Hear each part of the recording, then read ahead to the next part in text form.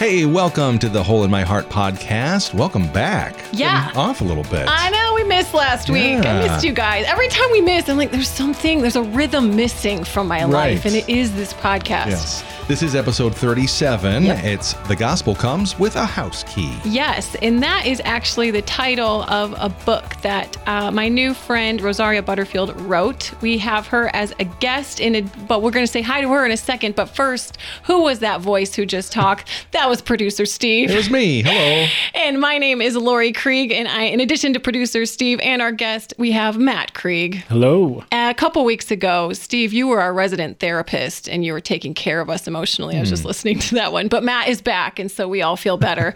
Additionally, we have author, speaker, mom, hospitality expert, and coming to us all the way from North Carolina, Rosaria Butterfield. Welcome. Thank you. When you said, who is that extra voice, I thought you were talking about my son, and I was just shooing him out of the dining room saying, no problem. No, get out of here.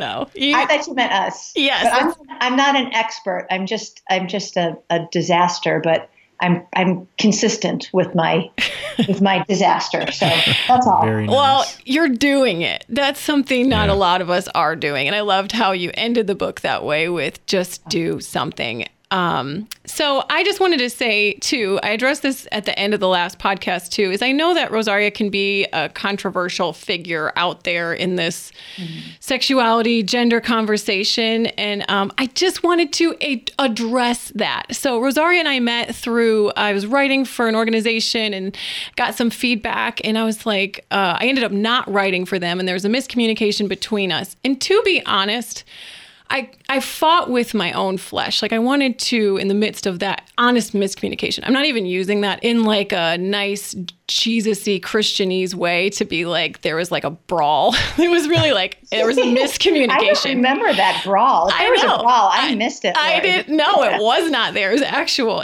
But I wanted to like use that in be justified in my bitterness, but I genuinely love Jesus and the Holy Spirit is real and just convicted me to be like, make it right.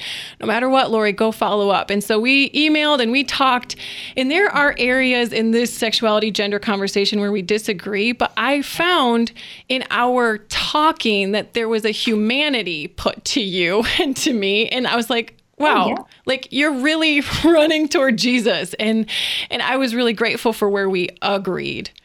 Yeah, absolutely. Me too. So to those of you who are listening and maybe shocked that I'm talking with Rosaria, or maybe some of you are listening, like Steve, you were like, I have no idea why people are shocked. Yeah. Like some of you might be. And that's great. And some We'll of you fill you in later, Steve. Oh, yeah. Okay. Another day.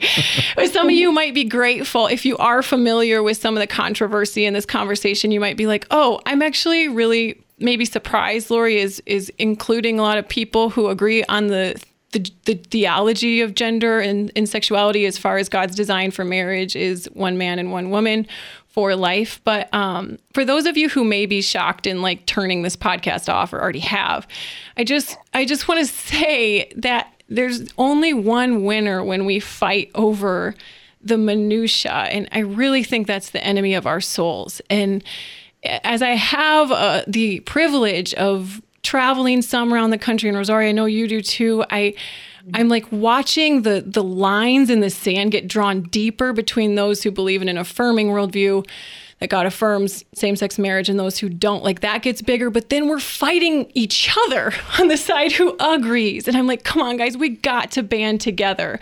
So I am, even by demonstration, like having someone like Nate Collins and Greg on this podcast and having Rosaria and having Preston sprinkle next week, I want to demonstrate how and where we can agree so that we can preach the gospel. And that's, I'd love for you to jump in if you want to there, Rosaria.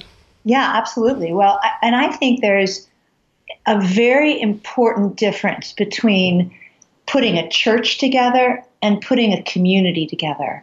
So I think that the things that maybe one denomination might consider minutia, another might consider to be, deeply important, a deeply held belief. Yes. And I want to respect that, and you want to respect that. Right. So one of the challenges I think that Christians have is to realize that not everything is church. And so, Lori, I mean, I genuinely don't think you and I could put a church together, but if we couldn't put a community together, what good are we? Right.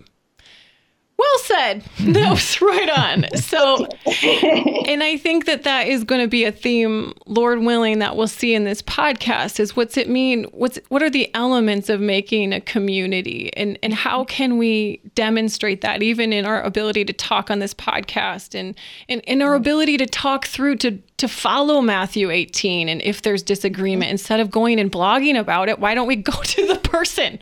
And let's maybe clear this up, or even if it's not a clarifying, at least it's a humanizing conversation.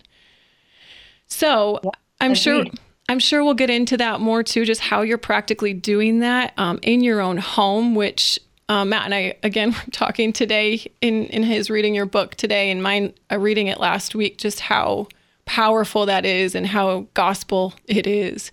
But before we do that, we're going to do our question of the week from last week and then move to Goofball Island, and then we'll get back to the heart of the matter. But the question of the week from last week is just touching this hospitality piece, which is, what do you grow up thinking about hospitality? Like when that word came to your mind, if it did, like what were the images it conjured? And I can start, and I think it would be, I just picture like lemonade and like boxed brownies in like a 9x13 in church basements, like lots of church basement fellowshipping, if that's a thing. The word fellowship was thrown around. I had no idea what it meant, but it had something to do with hospitality. Anyone else? Well, I think more of the like Southern hospitality. Yeah. You know, and to me that often has this connotation of like breaking out the good plates, you know, the fine china, the non-plastic silverware to feed guests and everything. So it seemed almost like almost like a falsehood. Yeah. Putting a face on. You put on your Sunday best, if you will, and then you pretend you clean everything up and, you know, get it spick and span for when guests come in. Yeah, for me, similar, kind of along those lines, but for some reason, in my early kind of interaction with that concept, it was connected to my mom. It seemed like it was a mom thing, like absolutely. You got to help mom clean up the house, dust, vacuum, while she is busy in the kitchen getting, this banquet ready for whatever guests we have coming over. And they were people that we didn't know very well. For some reason, I don't know why, hospitality applied to people that you're just starting to get to know versus like your good, friends that you do something regularly with. For them, it's not hospitality. For them, it's just like we're hanging out. Yeah. But hospitality seemed to kind of have this formal kind of feminine connotation for me. Huh. Yeah. How about you, Rosaria? Wow. This is one of those moments where you could just tell I was not raised in church. I just wasn't. And I wasn't really raised on the right side of the tracks either. So I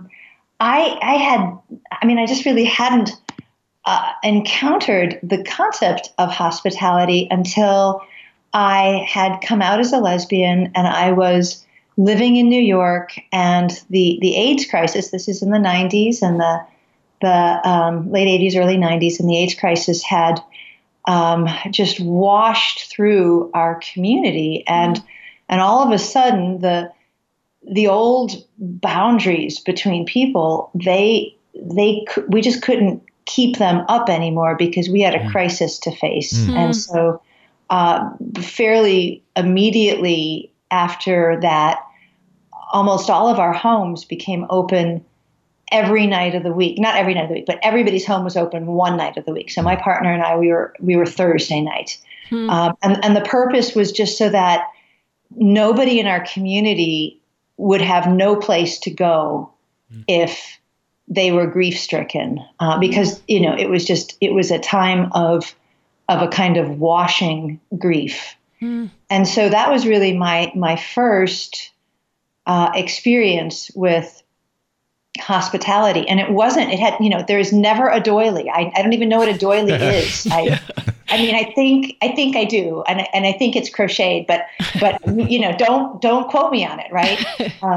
It was desperate and it was edgy and it was raw and it was regular and it was wide open. And that's what I think of when I think of hospitality. And then later, much later, when I committed my life to Jesus, it seemed very much to me like that's what he had in mind with hospitality too. And so, it just seems so strange to me that the way that the church, it seemed to me that the church, on the one hand, really values hospitality, and genuinely so. Right. But its practice of it was very, it was like a starvation diet. Once a month we're going to have this fellowship meal, and the A through M is going to bring something. And, I've never put a can of cream of mushroom soup in anything in my life. I don't even know what do you do? How do you do that? Why would you do that? Very gross. So I'm just a real fish out of water when it comes to a Christian understanding of hospitality. But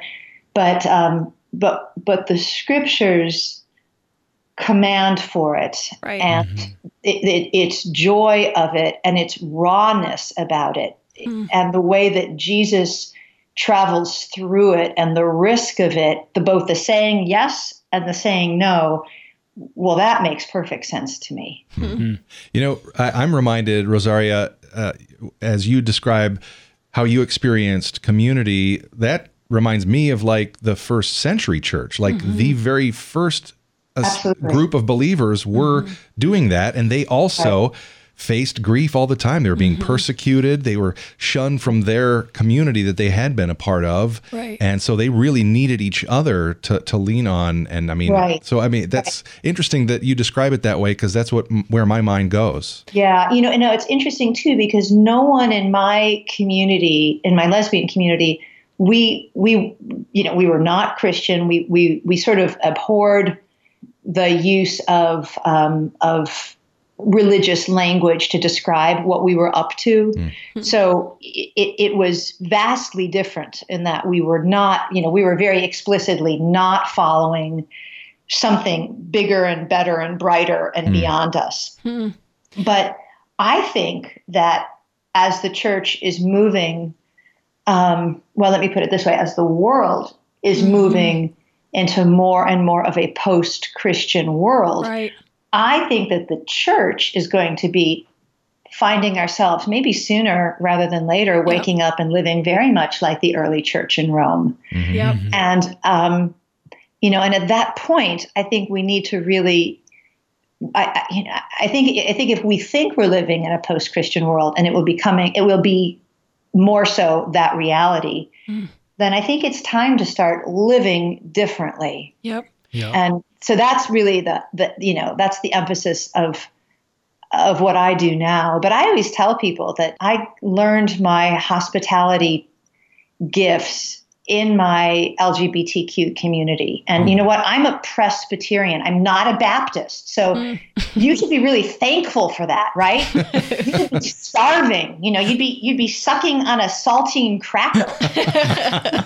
So it there is much to be said for what it means to be a coalition in a scary, hard time. Yeah. Well, we talk about being on mission here to make disciples. And we talk about how, like, when you're on a mission trip, it feels like you're all best friends by the end of 5 days. And it's really like what you're describing. You guys were in crisis and you're on mission. And in the Acts 2 church, they were in crisis and they were actually on mission. And so I agree. We need to start putting these pillars in place now for what is inevitably coming. It's beginning and we're seeing it. Whatever it is, it's what we know. We can read Revelation, whatever that timing God has for us. But I absolutely agree. And again, why your book was so convicting. But again, before we go there, let's take a vacation from our problems and go to Goofball Island, which, if you haven't watched the movie Inside Out, this is where the main character, Riley, has this place in her mind where she is just goofy. And so we just recognize this conversation, and Matt and I in general can just be very, very serious. And so we intentionally put these breaks in here so that it's not all just sad and on mission and we got to go get them. We can laugh too. So the vehicle we are taking to Goofball Island is a jalopy.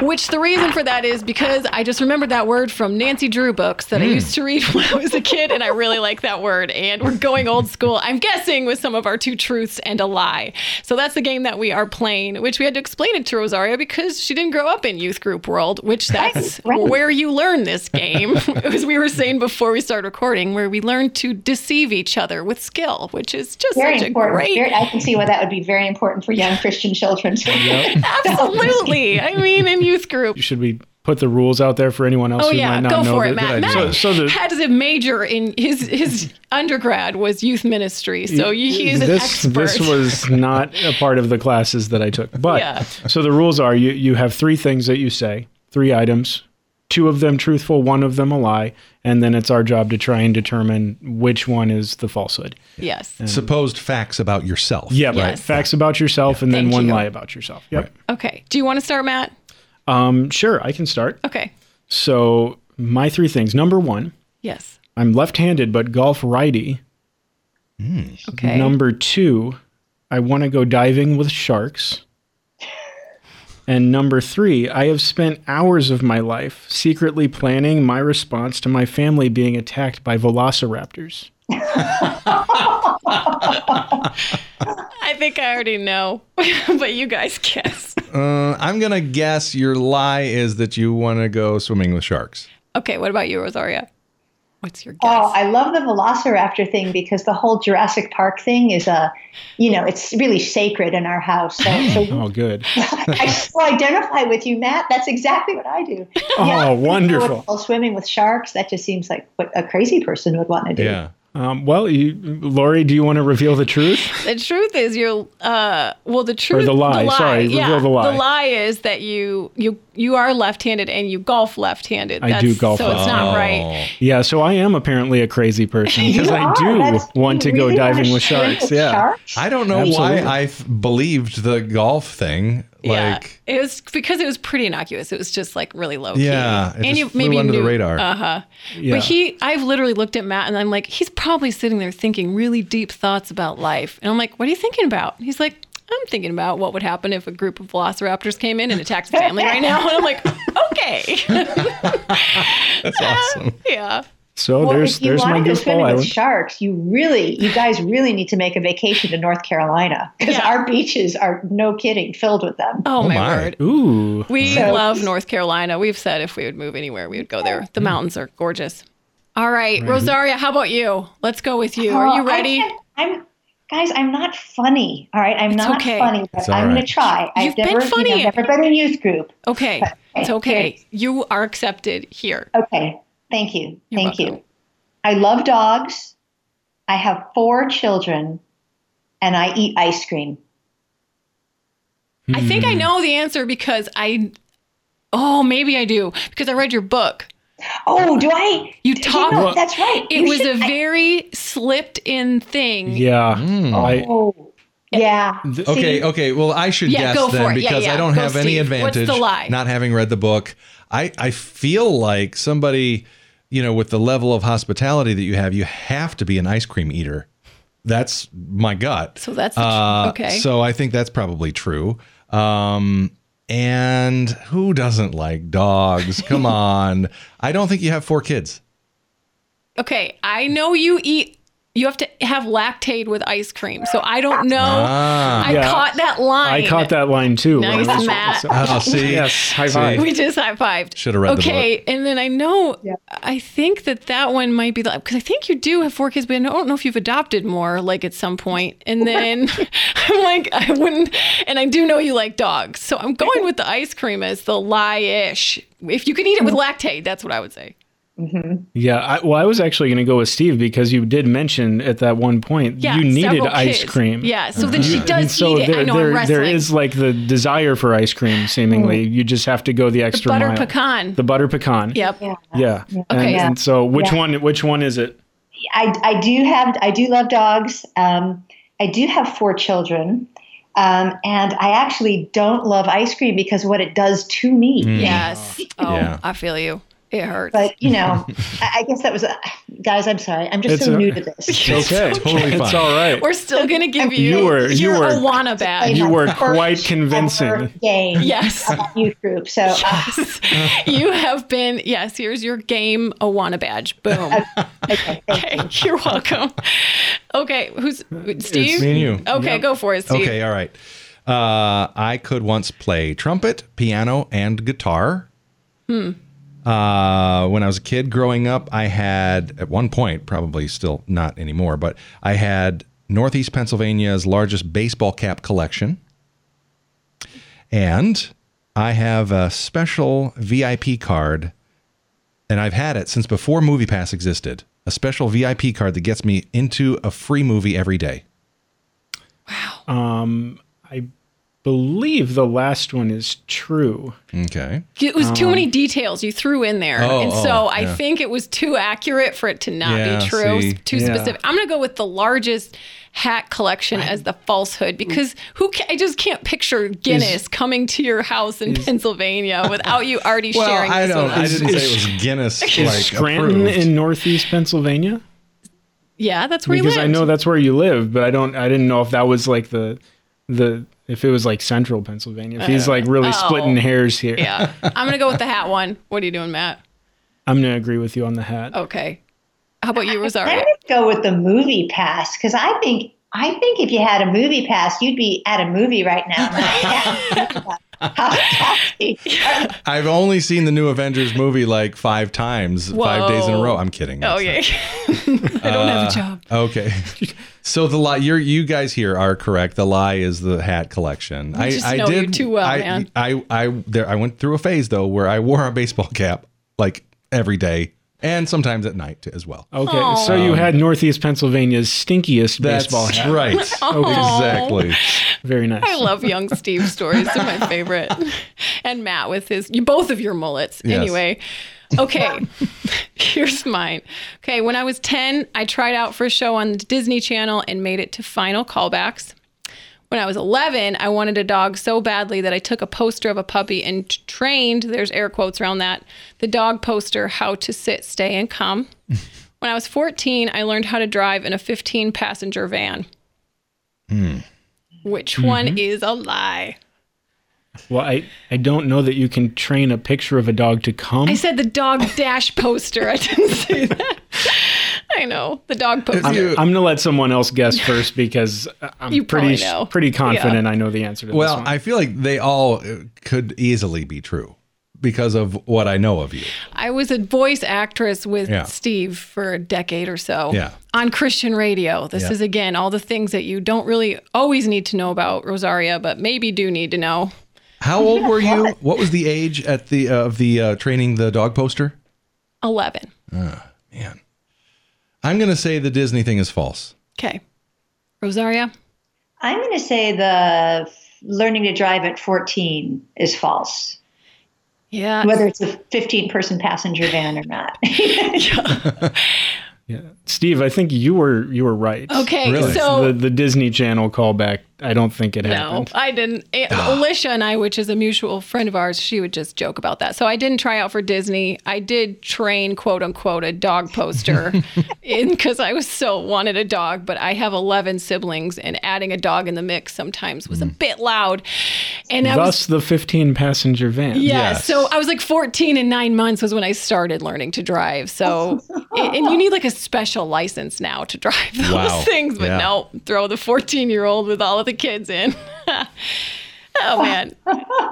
Okay, so we are going to take that jalopy off of Goofball Island, which I guess it's a flying one. Like, what is old fly? Anyway, I'm thinking of like bed knobs and broomsticks. That one went in like the ocean. Chitty Chitty Bang Bang. Yeah. I mean, I guess it was sort of a jalopy, but it was a very special jalopy. Yeah, those movies are such a trip. Yep.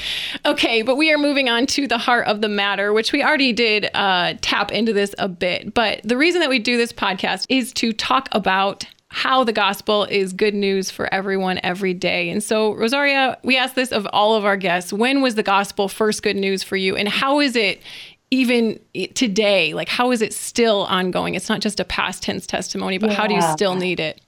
Absolutely. The gospel for me was very bad news until it was good news. Right. And that sounds, kind of strange, but that's just true. And when it became good news, it was very complex good news. So, and I wrote about that in a book that I published in 2012. But the gospel was very confusing news, and the gospel was at first very bad news, and then at a certain point, after wrestling with the Bible, but also just being deeply blessed by Christian friends, being in the home of my Christian neighbors weekly, being taken care of by Christian colleagues, really experiencing a very open and regular hospitality. That was very much the bridge that the gospel traveled on for me. And it became good news when I realized that no matter how I feel and no matter how much I will lose, Jesus is who he says he is. Yes. And that he is alive, and this Bible is alive, and his yoke is easy and his burden is light. Yeah. And with his help, I can be faithful. Without his help, I can't be. That much I know. Right. And so that was many years ago. That was almost 2 decades ago. So that's been a while. But the gospel is very much good news to me today, in still a complex way, I would say, but in a much more open and capacious way. And for my husband Kent and I, the practice of what we call almost daily hospitality is one of the great joys of our gospel life. And over the years, we've learned 2 things that make it even more of a joy. We've learned that when you take great risks to love people across differences, the Lord meets you more than halfway there. And that if there's a risk to saying yes to, especially to strangers. And in the book, I talk a little bit about this. I talk about adopting teenagers out of, really hard situations. And also I talk about, there's also times when you say no. And one of the things we've learned is that it's riskier to say no than to say yes. So one of the things that the gospel in great joy has given me is it disarms my old senses of comfort. And finally, I would say the great joy of the gospel is also seeing people come to faith, seeing Jesus, that gospel bridge into someone's life, seeing it walked on, and even having your own life and your own home function as a bridge that gets walked on. Right. And there's also something very powerful about suffering. And you mentioned this before, Lori, about suffering for Jesus, about not having to defend my rights to myself. Right. But leaving that for Jesus to do. And so for us, this practice of daily, regular, open hospitality has been one of the ways that we see the Lord working in our table fellowship. And it's very ordinary. We call ourselves the boring, boundaryless Butterfields, it alliterates, which, gives very you good. But really, I both Kent and I are, until very recently with the conversion of our youngest children, we were the only believers in our extended families. And so there's a loneliness to that. And the church gathering together daily and then opening its arms wide and meeting strangers and inviting strangers to be neighbors and meeting neighbors and inviting them to be family of God and seeing the way the Lord blesses in that way, that fills me with enormous joy. Oh, I love it. Because you're hearing elements, which I think are just themes of this podcast, of suffering and still going through it. Like you're walking through a tornado and you're like, I don't think I'm ever going to get out. But then there's this shocking joy that you find in the midst of pouring your life out like a drink offering. So when I was reading your book, there were times like I just wanted to weep because you were extremely vulnerable. And I heard you speak maybe a year and a half ago, and I was like watching you and I was like, come on, Rosaria, there's more in there. I wanted you to get even more authentic and vulnerable because when I speak and on this podcast, if you listen to it, we're pretty gritty, we're pretty authentic, and we're intentionally so. Like we're not just like, here's everything, but it's, we try to unzip some pieces of our heart just because it draws people in. And so I loved that. Was that a challenge for you to like put that in there, or was it just a challenge to push the publish button, metaphorically speaking? This has been the book that has been on my heart to write for years. Yeah. And so the other two books had a narrow audience and a narrow purpose. Right. So the first book was really written to my older children because when you adopt children at the age of 17 out of foster care, their lives have been grueling and hard. Yeah. And it occurred to me that I looked all cleaned up and I wanted them to know that I wasn't.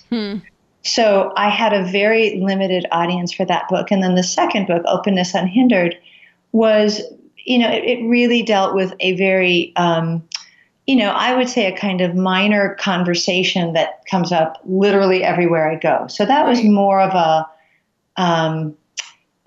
more of like a teaching platform. I also wanted to work through these questions of sexual identity and union with Christ. And so I wrote that book in part because I was trying to figure out where I needed to land on these things. Right. So, when I wrote that book, my research assistant for that book was someone who disagreed with me. So, my research assistant was someone who identifies as a gay Christian and lands now in a very different theological place than she did before, and that I do. And so that was important to me if it was going to be a controversial subject, to have someone who disagrees with me up very close. So those were, that was a bit more of an academic book, but this book is my heart. Yeah.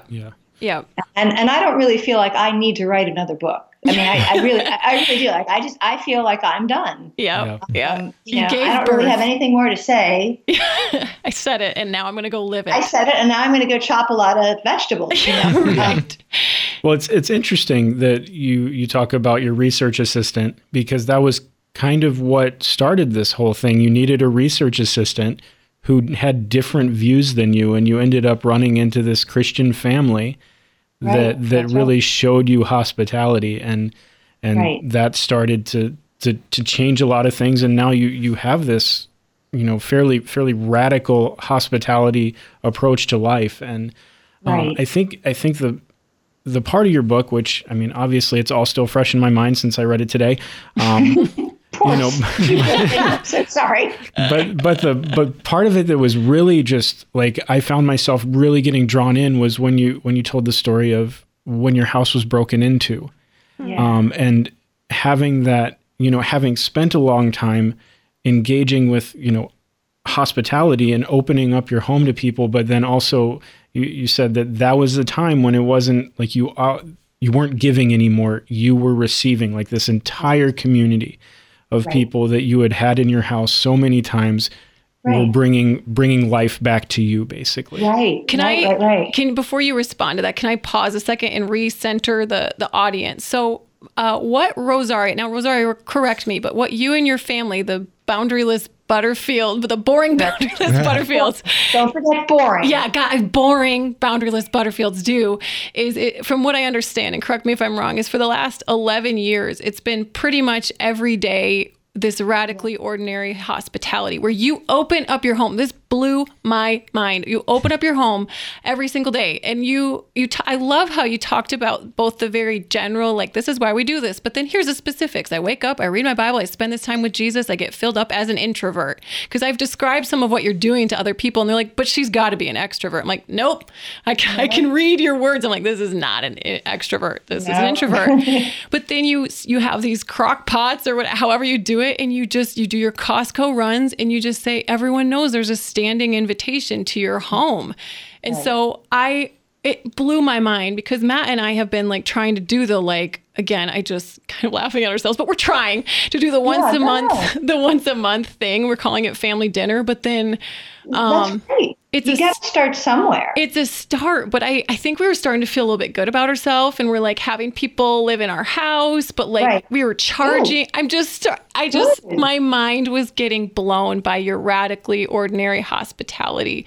And so, Matt, you're saying it's not only just, so Rosaria, I guess maybe just to jump on this whole thing, just, I guess, what are the costs of doing this? What is this whole radically ordinary hospitality? And what are some of the gifts, kind of like what Matt was saying with this, like, it's not only giving, there is some sweetness to it. So what is the cost and the gifts? Yeah, I feel like I get more than I give.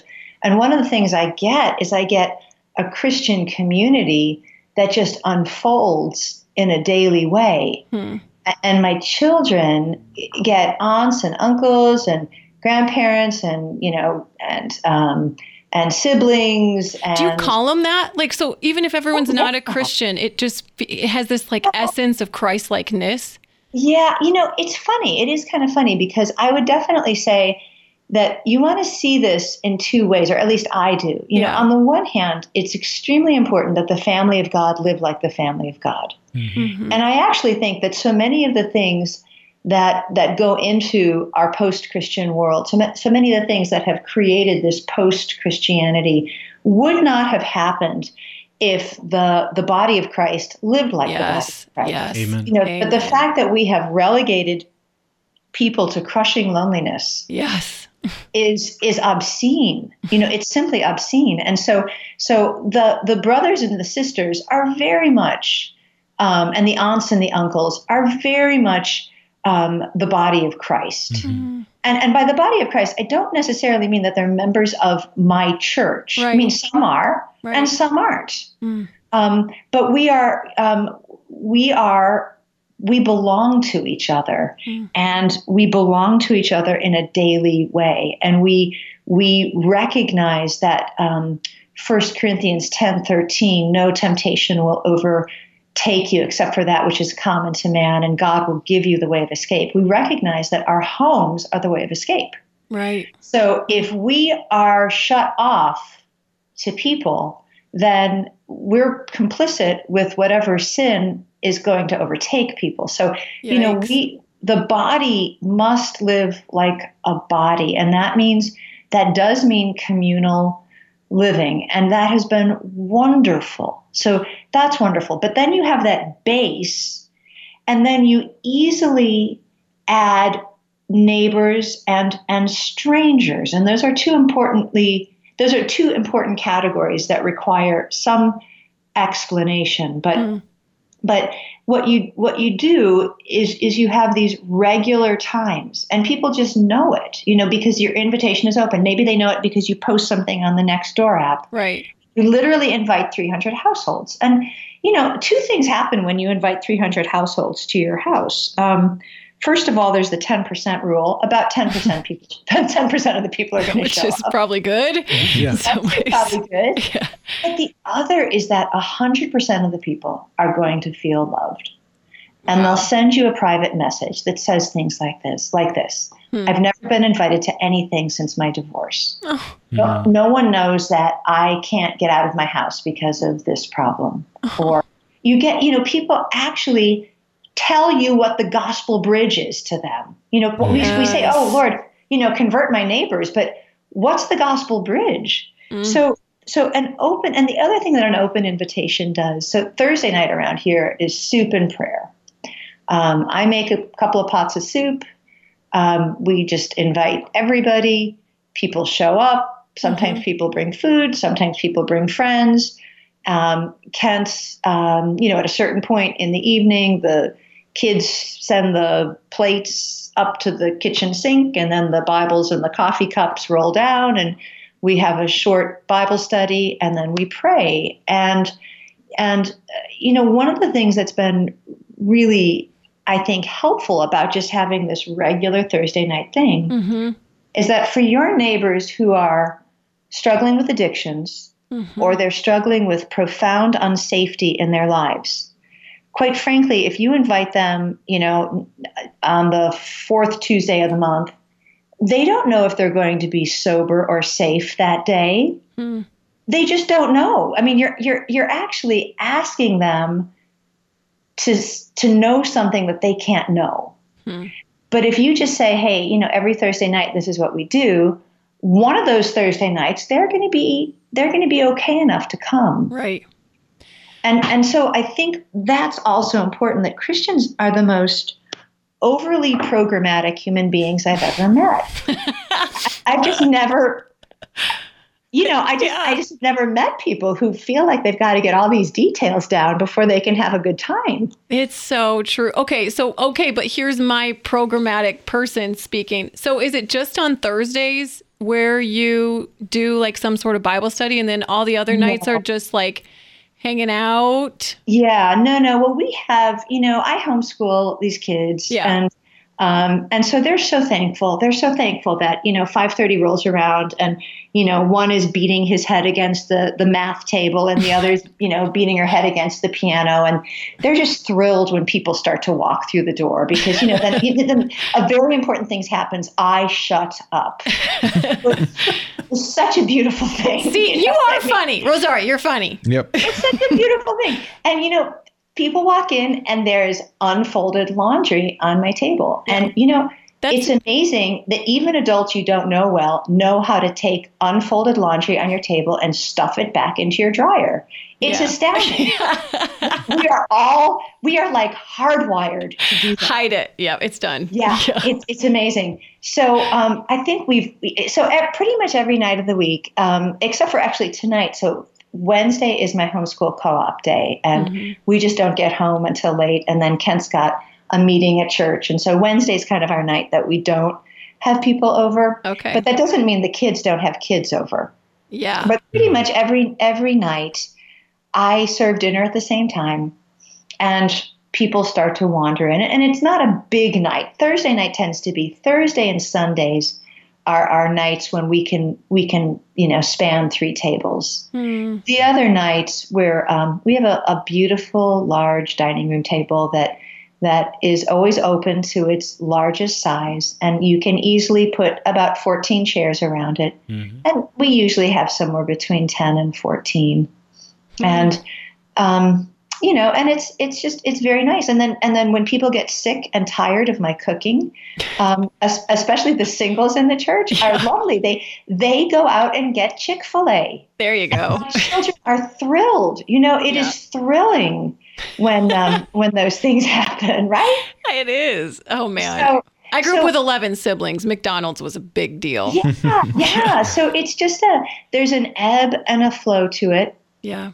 And it also means that when something happens and we have a kind of, a little bit of an unusual ministry, and right now is one of those times, it means that without asking for help, people start to gather around us and help us. And that's really powerful too. It means that you know each other well enough to get some help. And the other thing that's nice too is help isn't necessarily only something that your Christian friends can do. Actually, to exchange resources like this with all of your neighbors, that takes a certain amount of intimacy and trust. Yep. And risk. And those are all good gospel bridges. Yep. There's a certain vulnerability it takes to be loved and to be cared for. Yes. And I would say too that this is the moment where it is crucial that our words not be stronger than our relationships. Amen. And so to have daily time with each other, daily non-invited time, if that makes sense. Yes. It's like, there's that difference between that beautiful 18th century occasional poem and just opening the window and calling for help from a neighbor. Yeah. Right. You know what I mean? So to have time that's both regular but ordinary with people, that really helps you build those strong relationships so that when questions, do come up, and they do come up, we read the Bible and pray every night, and everybody knows that we do that. And my unbelieving neighbors, they're of course allowed to leave. I mean, it's not like we super glue people to the chair, but mostly they don't. And so, the Bible raises hard things. Yeah. But when you're friends can talk about hard things. Strangers, not so much. Yeah. Well, it reminds me, because as a counselor, I've got some clients that I work with, and a lot of them, the ones that are single, well, they struggle finding community, and so it's interesting hearing you say, like, the and I forget how you just said it, your words can't be stronger than your relationship. Yeah. Because some of them they have this craving for like a depth relationship where it's, as Lori and I would call it, kind of a scuba diving relationship where you go deep into the waters. Yet a lot of times when they're looking for that, the relationships, the other people in the relationship aren't ready to go past the shallows. Yes. And so it what you're saying kind of is just triggering with me, because I'm like, how can I portray the idea that, yes, that deep relationship is absolutely vital and is a very good thing, but sometimes you can't just dive right in there. You have to have an ebb and flow and a build up to it. And I would say, ideally, we're in a good place at this point because of the ages of our children to do this, because back when our children were young, when you're trying to put children to bed at 7:30, this doesn't work so well.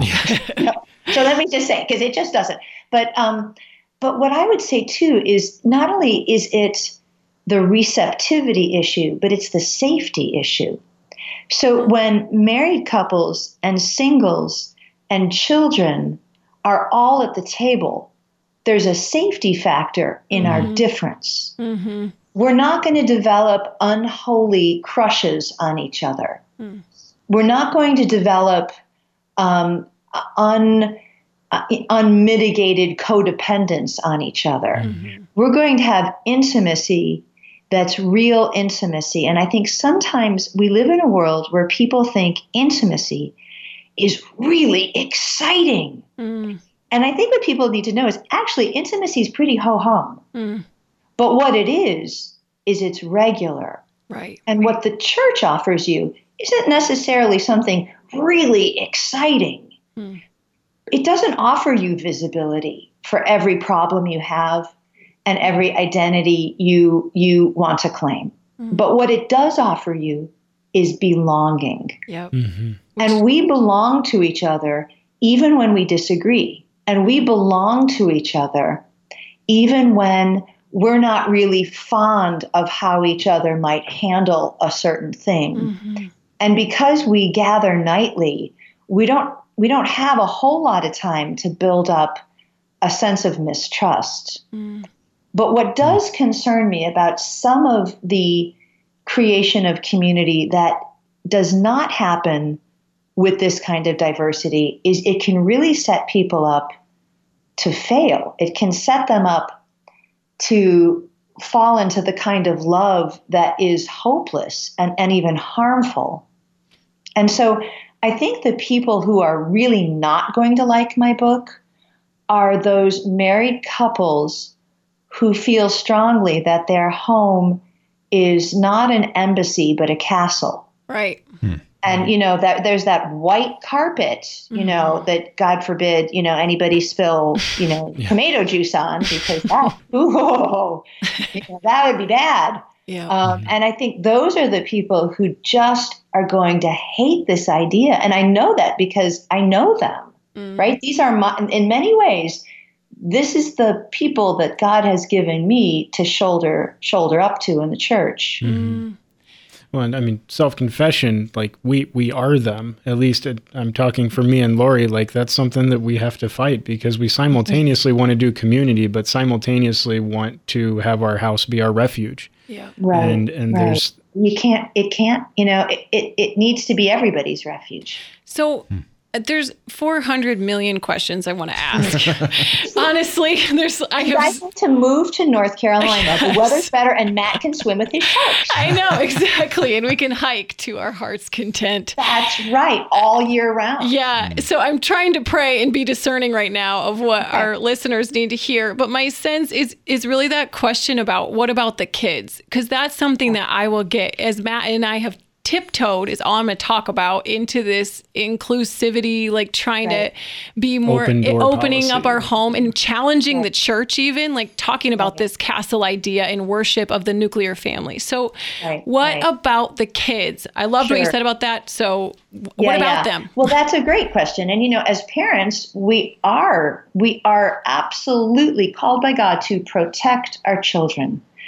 But I don't think we should think that sheltering them actually will accomplish that. We'll protect them, yeah. But you are called to protect them. So one of the ways we protect them is when we are having a more open moment. Like, right now we have a displaced family living with us. Mm-hmm. And we're at this point not working with an agency, although I love the agency Safe Family. So they're kind of orbiting around us, giving us some little tips. But we have been doing this for years. Mm-hmm. But it was, we had to all review the rules that we are new to each other, that no one is in your bedroom but mom or dad. No one is in the bathroom with you. And then, at the age of my children, please close the door when you use the bathroom. Oh, yeah. Mm-hmm. Please flush the toilet. I have children who are very pro water conservation, apparently. They don't know it. That's the reason. So you want to do that. And, also when it's somebody you don't know, Kent and I put the wallets away. We put the keys away. Yeah. We don't make a big deal about that. We don't have alcohol in our home, in part because we have a home-studied home that's available for incarcerated people who are on a furlough. Okay. And so, you live in your home and there are certain toys you don't get to have. But definitely you want to tell your children, remind them of the boundaries of their person. Mm-hmm. But the other thing that you want to remind them is that the sin that will undo them is their own. Mm-hmm. Yeah. And we don't personally think that we are better than our neighbor who was a meth addict. Mm-hmm. Or our neighbors, our friends who have been displaced and have no home. Mm-hmm. We really don't.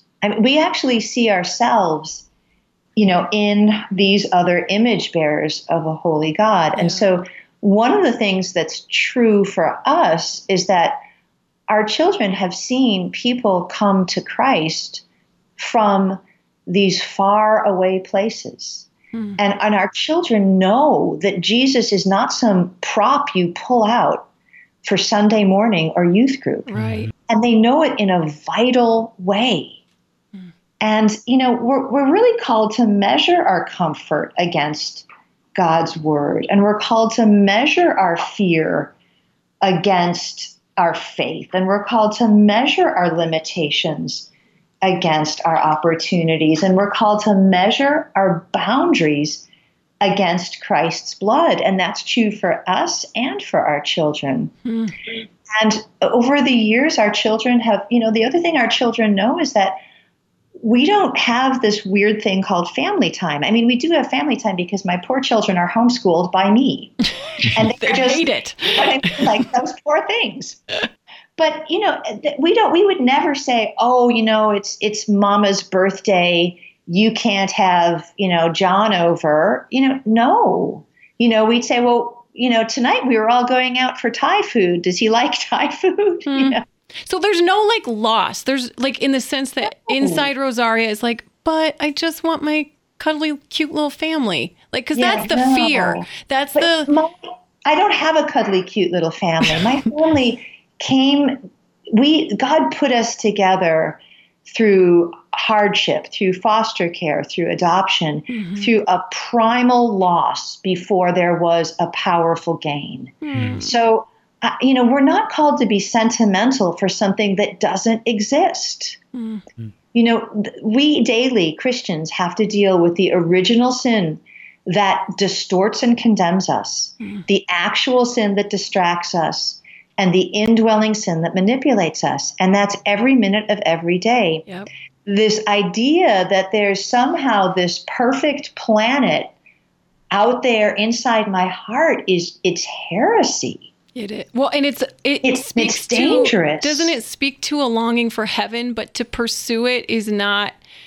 Well, I don't even know if it does speak for a longing for heaven, because when you describe your home that is inclusive of people on a journey toward Christ-likeness, I'm like, that's heaven, except we'll all be perfect. Like all different types of people. We'll be sanctified. Yeah. We won't be sinning against each other, but it certainly is a good rehearsal. And again, I think one of the most crucial things that a hospitality home can do is make sure that problem of crushing loneliness from within the body of Christ is not possible. Amen. What would happen if the watching world actually said, I don't get it, but the conservative Christians actually throw the best parties in town. I mean, I don't get it, but those are the go-to people with problems. And what if people actually saw that church membership gave people something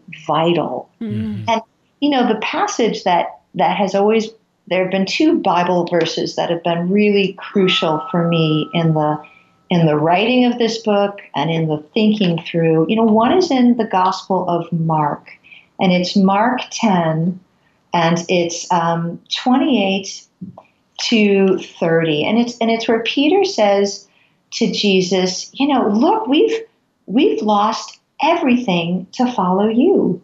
And you can tell he's scared, because once you lose it, it's not there anymore. That's the thing. And Jesus says, truly I say to you, there is no one who has left house or brothers or sisters or mother or father or children or lands for my sake and for the gospel, who will not receive 100-fold now in this time, houses and brothers and sisters and mothers and children and lands, with persecutions, and in the age to come eternal life. Now, I tell people to underline that line in your Bible, that line 30, receive 100-fold. Yeah. That is a promise from God. And it says that if you are a member of that Bible-believing church, you are part of the family of God. It says that the blood of Christ is thicker than the blood of biology. It says that you will never have to worry about where you're going to live or with whom you're going to share your birthdays or Christmas or Thanksgiving. And that 100-fold is not going to drop from the sky. It's not Ephesians. This is not about every spiritual blessing. I'm all about spiritual blessings. I love them. But this is really practical. Yep. And that's why I do believe that the gospel needs to come with a house key. And if it doesn't, it's really only half the gospel. And I think that if the watching world had seen the church living like this, I think a lot of our discussions would have gone really differently. Yep. And I think this is our fault because I think we're not doing this. No, you are so right. And this is a great place to land the plane. And I am just so grateful that, Rosaria, that we had those conversations. And thank you, by the grace of God, I was obedient to just follow up with you to clear the air so that I could share this beautiful heart that you did in this podcast and then also in your book with our listeners. So just thank you so much. Well, thank you. Yeah. So I I had a question of the week, but I feel personally convicted. And so I would love to hear from you all just what's the next right step that you can take as far as pursuing hospitality. And maybe it is making that 9x13 of brownies lemonade, but maybe it's inviting your next door neighbor over to share it with you. And maybe it's giving someone a house key. Maybe it's just listening to this podcast and starting to pray for your neighbors. And we need each other. We need to be able to create this community, especially as it seems like it's getting darker in the world. So let's just shine brighter together.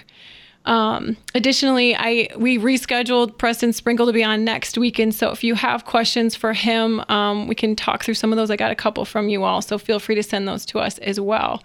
And again, Rosaria's book is The Gospel Comes with a House Key. Go read it and get it. Just share it with people and get convicted like we did. Even if you don't agree with every single thing, you guys, the gospel is good news for everyone every day. And so let's lean into where we agree and let's lean into this good news. So thank you so much for listening. For all of us here, for Rosaria and for Steve and for Matt, just thanks so much. And we will see you next week. Thanks again for joining us today, and another special thank you to our guest, Rosaria Butterfield. Learn more about her books, her ministry at rosariabutterfield.com. The new book, again, the title is The Gospel Comes with a House Key. Hey, if you're not yet subscribed to this podcast, let me again encourage you to subscribe in Apple Podcasts or wherever you get your podcasts, and then leave a favorable review, or at the very least a rating. That'll help us reach more listeners. And you can do the same in your regular everyday conversations with your friends and family. Let them know about the Hole in My Heart Ministries podcast. And if you want to answer our question of the week, or if you want to interact with us, just encourage you to go to our website, himhministries.com. Thanks again, and we'll see you next week.